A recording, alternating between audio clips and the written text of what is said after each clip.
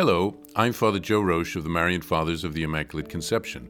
Thank you for joining us as we continue with our year-long journey, reading the diary of St. Maria Faustina Kowalska from beginning to end. Today we take up from where we left off, beginning with diary entry number 1697. I was feeling fairly well today, and I was glad that I would be able to make the Holy Hour. But when I began to make the Holy Hour, my physical sufferings intensified, so that I was not able to pray. When the Holy Hour was over, my sufferings came to an end, and I complained to the Lord that I had wanted so much to steep myself in His sorrowful passion, but that my sufferings had not allowed me to do so. Then Jesus said to me, "My daughter, know that if I allow you to feel and have a more profound knowledge of my sufferings, that is a grace from me. But when your mind is dimmed and your sufferings are great, it is then that you take an active part in my passion, and I am conforming you more fully to myself. It is your task to submit yourself to my will at such times more than at others. I often attend upon the dying, and through entreaties obtain for them trust in God's mercy, and I implore God for an abundance of divine grace, which is always victorious. God's mercy sometimes touches the sinner at the last moment in a wondrous and mysterious way. Outwardly, it seems as if everything were lost, but it is not so. The soul, illumined by a ray of God's powerful final grace, turns to God in the last moment with such a power of love that in an instant it receives from God forgiveness of sin and punishment, while outwardly it shows no sign either of repentance or of contrition, because souls at that stage no longer react to external things. Oh, how beyond comprehension is God's mercy! But horror! There are also souls who voluntarily and consciously reject and scorn this grace. Although a person is at the point of death, the merciful God gives the soul that interior, vivid moment, so that if the soul is willing, it has the possibility of returning to God. But sometimes the obduracy in souls is so great that consciously they choose hell. They thus make useless all the prayers that other souls offer to God for them, and even the efforts of God Himself. Jesus, Mary, and Joseph. Solitude, my favorite moments. Solitude, but always with you, Jesus and Lord. Close to your heart, time passes pleasantly for me, and close to Him my soul finds its repose. When the heart is filled with you and overflowing with love, and the soul burns with pure fire, then, amidst the utmost desolation, the soul will not experience loneliness, because it rests on your bosom. O solitude, moments of supreme companionship! Though I be abandoned by all creatures, I immerse myself totally in the ocean of your Godhead, and you listen sweetly to my confidences. This evening the Lord asked me, "Do you not have any desires in your heart?" I answered, "I have one great desire, and it is to be united with you forever." And the Lord answered me, "That will happen soon. My dearest child, your every stirring is reflected in my heart.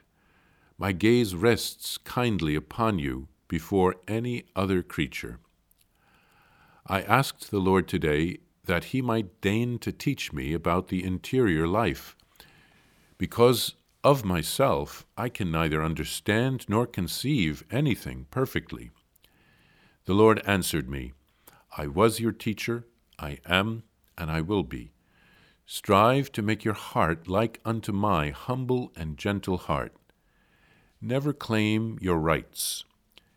Bear with great calm and patience everything that befalls you. Do not defend yourself when you are put to shame. though innocent. Let others triumph. Do not stop being good when you notice that your goodness is being abused. I myself will speak up for you when it is necessary. Be grateful for the smallest of my graces, because your gratitude compels me to grant you new graces. St. Faustina here writes of feeling better and being happy to be able to make a holy hour, but then her physical sufferings become so bad that she couldn't pray. She lamented to Jesus that she had wanted to meditate on his passion during the holy hour. Instead, Jesus allowed her to experience and to feel his passion. It was probably difficult for Jesus to pray on the cross because of his physical sufferings. Jesus asks us to submit ourselves to his will always. Faustina writes of helping the dying to prepare to meet the Lord. She wins graces for them. She gives a beautiful insight here on God's mercy in the last moment of our lives. I remember the late Father Benedict Groeschel speaking about this point in the diary and being very impressed by it. Jesus wants us all to know that he will give us every possible chance to choose him, to convert, to choose heaven. But he will not force us. He respects our free will. So let's choose wisely. St. Faustina writes an ode to solitude. She likes to be alone with Jesus.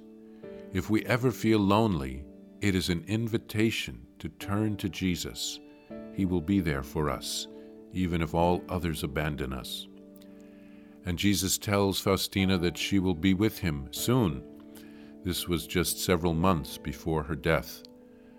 Faustina again asks Jesus to teach her about the interior life, the spiritual life, and he again gives her some very concrete, practical advice about detachment, patience, surrender, humility, and gratitude.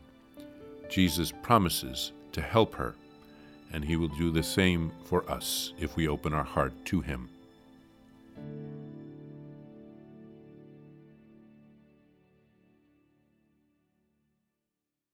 Please follow or subscribe to this podcast to receive the latest episodes and updates. If you have enjoyed this podcast, I invite you to leave a review. Reviews greatly improve our podcast ranking and will help other people throughout the world find St. Faustina's Diary in a Year. Remember, Jesus promised St. Faustina in Diary number 1075, souls who spread the honor of divine mercy are protected by God like an infant by a gentle mother. Please help us spread the message of divine mercy. Thank you, and God bless you. Visit shopmercy.org to order your copy of Divine Mercy in My Soul, the Diary of St. Maria Faustina Kowalska. It's available in print in English, Spanish, and Polish, and in English as an e-book, available now on shopmercy.org. Are you enjoying this podcast? I invite you to listen to more shows brought to you by the Marian Fathers of the Immaculate Conception. Join us daily for enriching spiritual content, which will help you on your journey with Jesus Christ. Simply visit DivineMercyPlus.org for a complete list of our shows. That's DivineMercyPlus.org.